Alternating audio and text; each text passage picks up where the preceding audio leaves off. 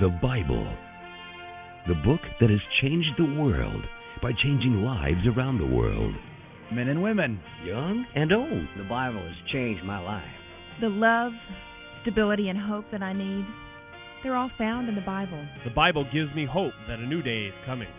The Bible is helping me see what really matters.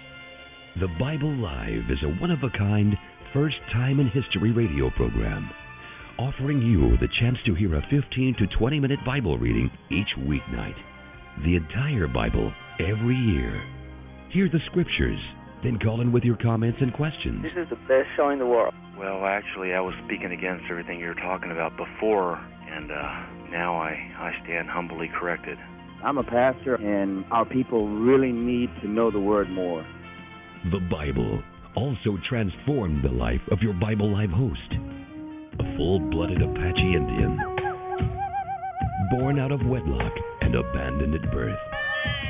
Soapy Dollar was found in a big city alley by a kind-hearted fortune teller, then passed around to 16 families before he was 6 years old.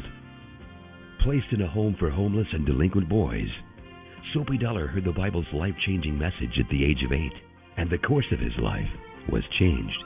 He's an American Indian guitar-playing all-around rodeo cowboy. I keep my thumb between the pages and my heart in the book. With more degrees than a thermometer, and over 40 years of introducing folks just like you to the God of the Bible.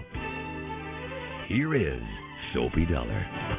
Here we are. Thank you for joining us tonight, folks. Glad to be with you tonight for this edition of the Bible Live broadcast. We are finishing the book of Genesis with Jacob and his family saved by Joseph, who was sold by his brothers into slavery down in Egypt. They begin now this 400-year period that was prophesied way back in the time even of Abraham. Now, they don't start out being slaves. They start out being honored guests there in the land of Goshen. But soon it turns to intimidation. They become a threat to the Pharaoh, the political powers, the society they're in, and they become a slave nation. We'll get to that in just a moment. I'll catch you up a little bit more with some of the context. Right now, let's go to our Wisdom and Worship segment. Psalm 14 begins with that very famous statement that only the fool denies God. David is the author of this Psalm 14. It talks about the groundlessness of saying that there is no God, no creator, no designer, because it wipes out all kinds of things in our human experience that are so positive and good. Beauty, morality, all go down the tube if there is no God. Let's listen to the Bible. Psalm 14.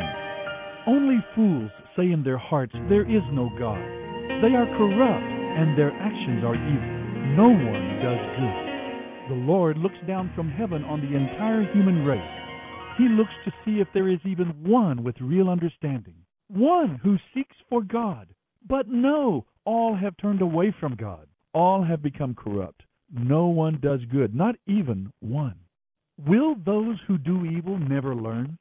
They eat up my people like bread. They wouldn't think of praying to the Lord. Terror will grip them, for God is with those who obey him. The wicked frustrate the plans of the oppressed, but the Lord will protect his people. Oh, that salvation would come from Mount Zion to rescue Israel. For when the Lord restores his people, Jacob will shout with joy, and Israel will rejoice. End of reading Psalm 14.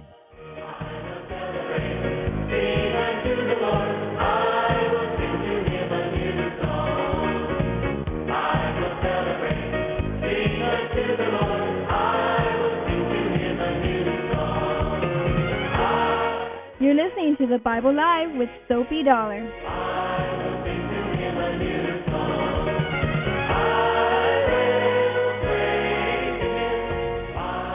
Only fools say in their heart, there is no God.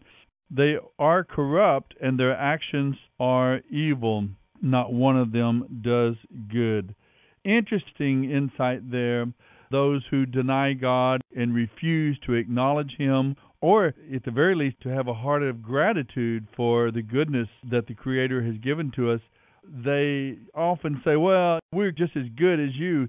It's hard for us Christians or believers to say, well, no, you're not good, you're wicked, you're evil, because they are neighbors and they take care of their garden and mow their lawn and do things like us. And yet the Bible is clear that those who refuse to acknowledge their Creator and refuse to even show gratitude for the Creator. That is indeed the heart, the foundation of wickedness and selfishness. I can see it. I can see the logic of it. I really can. Well, let's go now to the book of Genesis, picking up in chapter 46 at verse 28. Jacob's family finally moves on down into Egypt. They meet the Pharaoh and get their life started there on the Bible Live. Genesis 46:28 through 50:26. Genesis 46.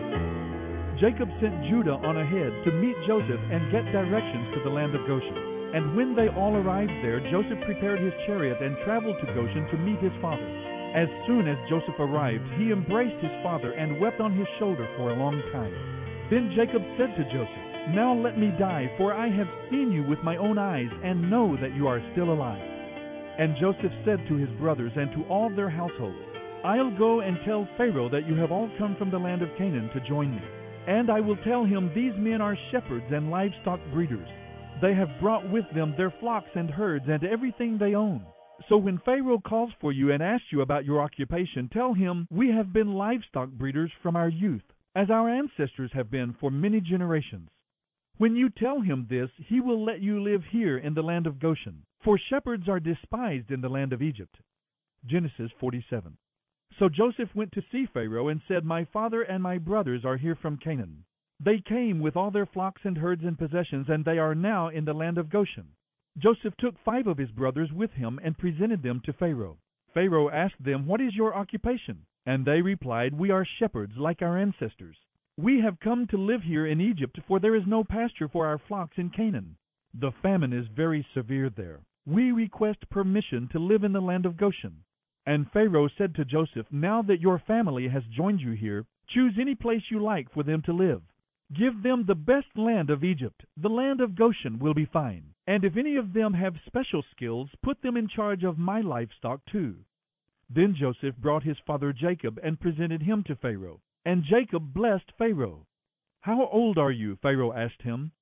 Jacob replied, "I have lived for 130 hard years, but I am still not nearly as old as many of my ancestors." Then Jacob blessed Pharaoh again before he left. So Joseph assigned the best land of Egypt, the land of Ramses, to his father and brothers, just as Pharaoh had commanded. And Joseph furnished food to his father and brothers in amounts appropriate to the number of their dependents. Meanwhile, the famine became worse and worse, and the crops continued to fail throughout Egypt and Canaan. Joseph collected all the money in Egypt and Canaan in exchange for grain, and he brought the money to Pharaoh's treasure house. When the people of Egypt and Canaan ran out of money, they came to Joseph crying again for food. "Our money is gone," they said, "but give us bread. Why should we die?" Well, then Joseph replied, "Since your money is gone, give me your livestock. I will give you food in exchange." So they gave their livestock to Joseph in exchange for food. Soon all the horses, flocks, herds, and donkeys of Egypt were in Pharaoh's possession. But at least they were able to purchase food for that year. The next year they came again and said, "Our money is gone, and our livestock are yours. We have nothing left but our bodies and land.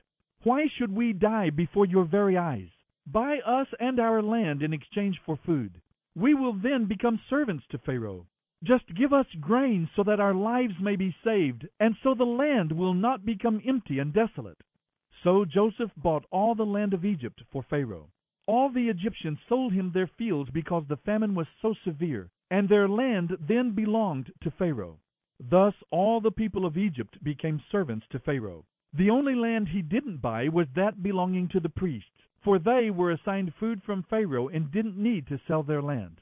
Then Joseph said to the people, "See, I have bought you and your land for Pharaoh. I will provide you with seed so you can plant the fields. Then, when you harvest it, 1/5 of your crop will belong to Pharaoh. Keep 4/5 for yourselves, and use it to plant the next year's crop and to feed yourselves, your households, and your little ones." "You have saved our lives," they exclaimed. "May it please you, sir, to let us be Pharaoh's servants." Joseph then made it a law throughout the land of Egypt, and it is still the law, that Pharaoh should receive 1/5 of all the crops grown on his land. But since Pharaoh had not taken over the priest's land, they were exempt from this payment. So the people of Israel settled in the land of Goshen in Egypt, and before long they began to prosper there, and their population grew rapidly. Jacob lived for 17 years after his arrival in Egypt, so he was 147 years old when he died. As the time of his death drew near, he called for his son Joseph and said to him, "If you are pleased with me, swear most solemnly that you will honor this my last request. Do not bury me in Egypt. When I am dead, take me out of Egypt and bury me beside my ancestors." So Joseph promised that he would. "Swear that you will do it," Jacob insisted. So Joseph gave his oath, and Jacob bowed in worship as he leaned on his staff. This is the Bible Live with Soapy Dollar. Genesis 48. One day not long after this, word came to Joseph that his father was failing rapidly. So Joseph went to visit him, and he took with him his 2 sons, Manasseh and Ephraim. When Jacob heard that Joseph had arrived, he gathered his strength and sat up in bed to greet him. Jacob said to Joseph, "God Almighty appeared to me at Luz in the land of Canaan and blessed me. He said to me, 'I will make you a multitude of nations, and I will give this land of Canaan to you and your descendants as an everlasting possession.' Now I am adopting as my own sons these 2 boys of yours, Ephraim and Manasseh, who were born here in the land of Egypt before I arrived. They will inherit from me just as Reuben and Simeon will, but the children born to you in the future will be your own. The land they inherit will be within the territories of Ephraim and Manasseh. As I was returning from Padan, Rachel died in the land of Canaan.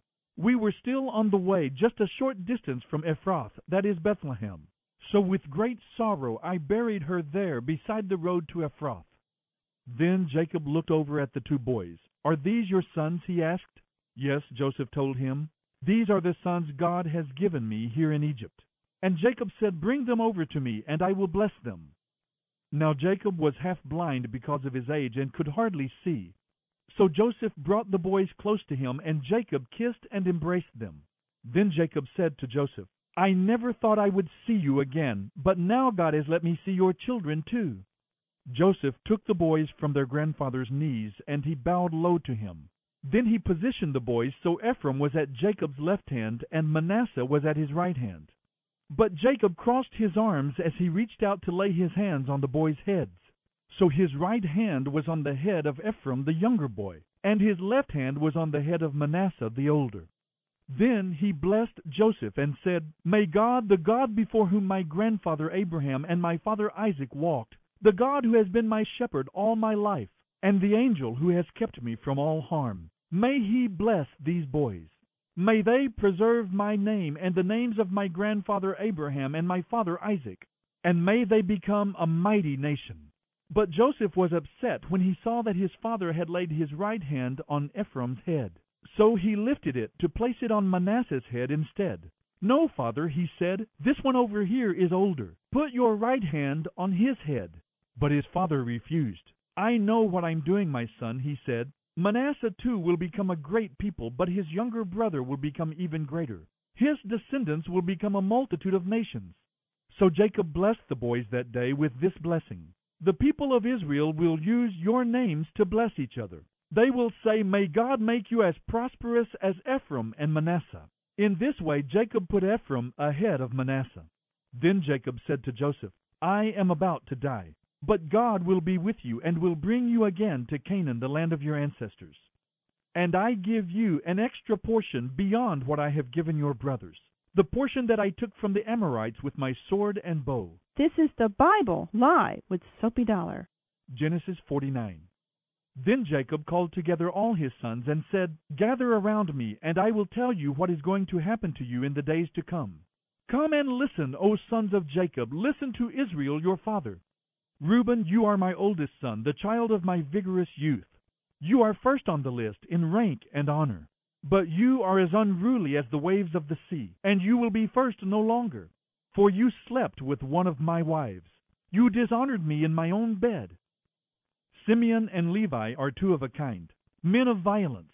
O my soul, stay away from them. May I never be a party to their wicked plans. For in their anger they murdered men, and they crippled oxen just for sport. Cursed be their anger, for it is fierce. Cursed be their wrath, for it is cruel. Therefore I will scatter their descendants throughout the nation of Israel. Judah, your brothers will praise you. You will defeat your enemies. All your relatives will bow before you. Judah is a young lion that has finished eating its prey. Like a lion, he crouches and lies down. Like a lioness, who will dare to rouse him? The scepter will not depart from Judah, nor the ruler's staff from his descendants, until the coming of the one to whom it belongs, the one whom all nations will obey. He ties his foal to a grapevine, the colt of his donkey to a choice vine. He washes his clothes in wine because his harvest is so plentiful. His eyes are darker than wine, and his teeth are whiter than milk. Zebulun will settle on the shores of the sea and will be a harbor for ships. His borders will extend to Sidon. Issachar is a strong beast of burden, resting among the sheepfolds. When he sees how good the countryside is, how pleasant the land, he will bend his shoulder to the task and submit to forced labor. Dan will govern his people like any other tribe of Israel. He will be a snake beside the road, a poisonous viper along the path that bites the horse's heels so the rider is thrown off. I trust in you for salvation, O Lord. Gad will be plundered by marauding bands, but he will turn and plunder them. Asher will produce rich foods, food fit for a king. Naphtali is a deer let loose, producing magnificent fawns. Joseph is a fruitful tree beside a fountain. His branches reach over the wall. He has been attacked by archers who shot at him and harassed him. But his bow remained strong, and his arms were strengthened by the mighty one of Jacob, the shepherd, the rock of Israel. May the God of your ancestors help you. May the Almighty bless you with the blessings of the heavens above, blessings of the earth beneath, and blessings of the breasts and womb. May the blessings of your ancestors be greater than the blessings of the eternal mountains, reaching to the utmost bounds of the everlasting hills. These blessings will fall on the head of Joseph, who is a prince among his brothers. Benjamin is a wolf that prowls. He devours his enemies in the morning, and in the evening he divides the plunder. These are the 12 tribes of Israel, and these are the blessings with which Jacob blessed his 12 sons. Each received a blessing that was appropriate to him. Then Jacob told them, "Soon I will die. Bury me with my father and grandfather in the cave in Ephraim's field. This is the cave in the field of Machpelah, near Mamre in Canaan, which Abraham bought from Ephraim the Hittite for a permanent burial place. There Abraham and his wife Sarah are buried. There Isaac and his wife Rebekah are buried. And there I buried Leah. It is the cave that my grandfather Abraham bought from the Hittites." Then when Jacob had finished this charge to his sons, he lay back in the bed, breathed his last, and died. This is the Bible Live with Soapy Dollar. Genesis 50. Joseph threw himself on his father and wept over him and kissed him. Then Joseph told his morticians to embalm the body. The embalming process took 40 days, and there was a period of national mourning for 70 days. When the period of mourning was over, Joseph approached Pharaoh's advisors and asked them to speak to Pharaoh on his behalf. He told them, "Tell Pharaoh that my father made me swear an oath. He said to me, 'I am about to die. Take my body back to the land of Canaan and bury me in our family's burial cave.' Now I need to go and bury my father. After his burial is complete, I will return without delay." Pharaoh agreed to Joseph's request. "Go and bury your father as you promised," he said. So Joseph went with a great number of Pharaoh's counselors and advisors, all the senior officers of Egypt. Joseph also took his brothers and the entire household of Jacob. But they left their little children and flocks and herds in the land of Goshen. So a great number of chariots, cavalry, and people accompanied Joseph. When they arrived at the threshing floor of Atad, near the Jordan River, they held a very great and solemn funeral, with a 7-day period of mourning for Joseph's father. The local residents, the Canaanites, renamed the place Abel Mizraim, for they said, "This is a place of very deep mourning for these Egyptians." So Jacob's sons did as he had commanded them. They carried his body to the land of Canaan and buried it there in the cave of Machpelah. This is the cave that Abraham had bought for a permanent burial place in the field of Ephraim the Hittite near Mamre. Then Joseph returned to Egypt with his brothers and all who had accompanied him to his father's funeral. But now that their father was dead, Joseph's brothers became afraid. "Now Joseph will pay us back for all the evil we did to him," they said. So they sent this message to Joseph. Before your father died, he instructed us to say to you, forgive your brothers for the great evil they did to you. So we, the servants of the God of your father, beg you to forgive us. When Joseph received the message, he broke down and wept. Then his brothers came and bowed low before him. We are your slaves, they said. But Joseph told them, don't be afraid of me. Am I God to judge and punish you? As far as I am concerned, God turned into good what you meant for evil. He brought me to the high position I have today so I could save the lives of many people. No, don't be afraid. Indeed, I myself will take care of you and your families. And he spoke very kindly to them, reassuring them. So Joseph and his brothers and their families continued to live in Egypt. Joseph was 110 years old when he died. He lived to see 3 generations of descendants of his son Ephraim, and the children of Manasseh's son Machir, who were treated as if they were his own. Soon I will die, Joseph told his brothers, but God will surely come for you to lead you out of this land of Egypt. He will bring you back to the land he vowed to give to the descendants of Abraham, Isaac, and Jacob. Then Joseph made the sons of Israel swear an oath, and he said, when God comes to lead us back to Canaan, you must take my body back with you. So Joseph died at the age of 110. They embalmed him, and his body was placed in a coffin in Egypt. End of reading Genesis 46:28 through 50:26.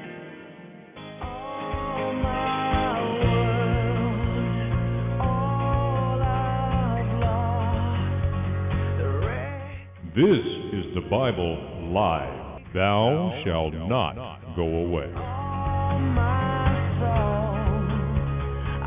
Welcome back to the Bible Live broadcast. We have read now our final reading from the book of Genesis tonight. The book that begins in a beautiful garden ends in a coffin in Egypt. Very dramatic difference between those two. And there's a long journey in between. We have covered it all from the time of creation, Adam and Eve, the first human beings, their sin, the entrance of sin into the human race. The sin nature became a normal part of human experience. Humans have an irrevocable, irresistible tendency to selfishness. It is absolutely incontrovertible, undeniable that this is true. The sin nature is present in the human race. Every human being, every nation, every language, every culture group, we all have that irresistible, irrevocable tendency to selfishness that will come out, that will express itself as we grow old enough to act on our own volition, our own initiatives. That is the essence of the sin nature. Because God has made a provision for that selfishness, because God has made an atonement for that sin, in spite of our sinfulness, we still have the opportunity to choose God. Now, Adam and Eve, they had to choose between God and self and sin from the side of sinless innocence. But they still had that same decision to make, and they chose wrong. We have the same decision to make, and those who are God's people, those whom God calls and who respond to the message of salvation by expressing hope, faith, and devotion toward God, and willingness to trust in His mercy and His kindness as He has expressed it by sending His own Son to take upon Himself the burden of our sin, they become the children of God. They become the people of God, what we call today the church, capital C church. That does not correspond with just a membership in a church, or that we got baptized here or there or somewhere, or we went through certain religious or church rituals. Not a one-to-one correlation whatsoever. Churches are full here in America. Churches are full of men and women who do not know God in that personal way that I am describing. Maybe they know about God, they know Jesus words, God words, Bible words, church words, the vocabulary and so on, but they have not been reborn. I hope that you do not figure among those who are simply religious but not redeemed. There is a very, very big difference. I hope that you have the confidence that you are rightly related to God, that your sins are forgiven and cleansed, that God is at work in you and with you and through you, even now on this earth, to fill your life with joy, with hope, with His strength and His power to overcome temptations. And, of course, we're all works in process. We grow. We still make mistakes. Our pencils still have erasers on them, as my good friend Roy always says. but we are redeemed. We are clothed in the righteousness of the Messiah himself. We are called and considered to be holy by our God because he has clothed us in the holiness and the righteousness of the Messiah. We are in the process of becoming what we already are. That's the process of sanctification. All of that is in the book of Genesis. That is where the redemptive story began. And we see the human race is split into two groups, those who say to God, thy will be done, and those to whom God ultimately says, thy will be done. And you have the same decision. Will you be a Joseph? Will you be one who trusts God and loves God? A Jacob? Maybe later in life you come to faith, as Jacob did. It's never too late to turn your life and your heart to God, and he will receive you and redeem you and cleanse you. That is all found in the book of Genesis. Wonderful lessons of faith for all of us. Just a couple of research assignments for you, a little homework.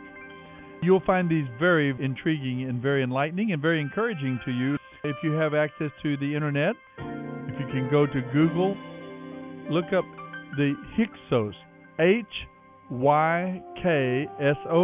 This is the line of Egyptian leaders that were actually from Canaan. They were the ones that brought Joseph into power. It's a very interesting study of history and archaeology. And then you might want to meditate on the similarities between Joseph and Jesus. Both of their fathers loved them dearly, shepherds of their father's sheep, sent by their father to their brothers, hated by their brothers, rejected by them. Often others plotted to harm them and so on. All the way through, you can see that Joseph is a wonderful type, example of the Savior that would come. The Bible Live with Sophie Dollar. Sophie reads from the New Living Translation by Tyndale House Publishers. The Bible Live is dedicated to helping promote spiritual revival across America, and your financial support is needed. Please mail your tax-deductible gift to the Bible Live, Post Office Box 18888. That's the Bible Live, P.O. Box 18888, San Antonio, Texas 78218. You may also make credit card donations at the ministry website, thebiblelive.com.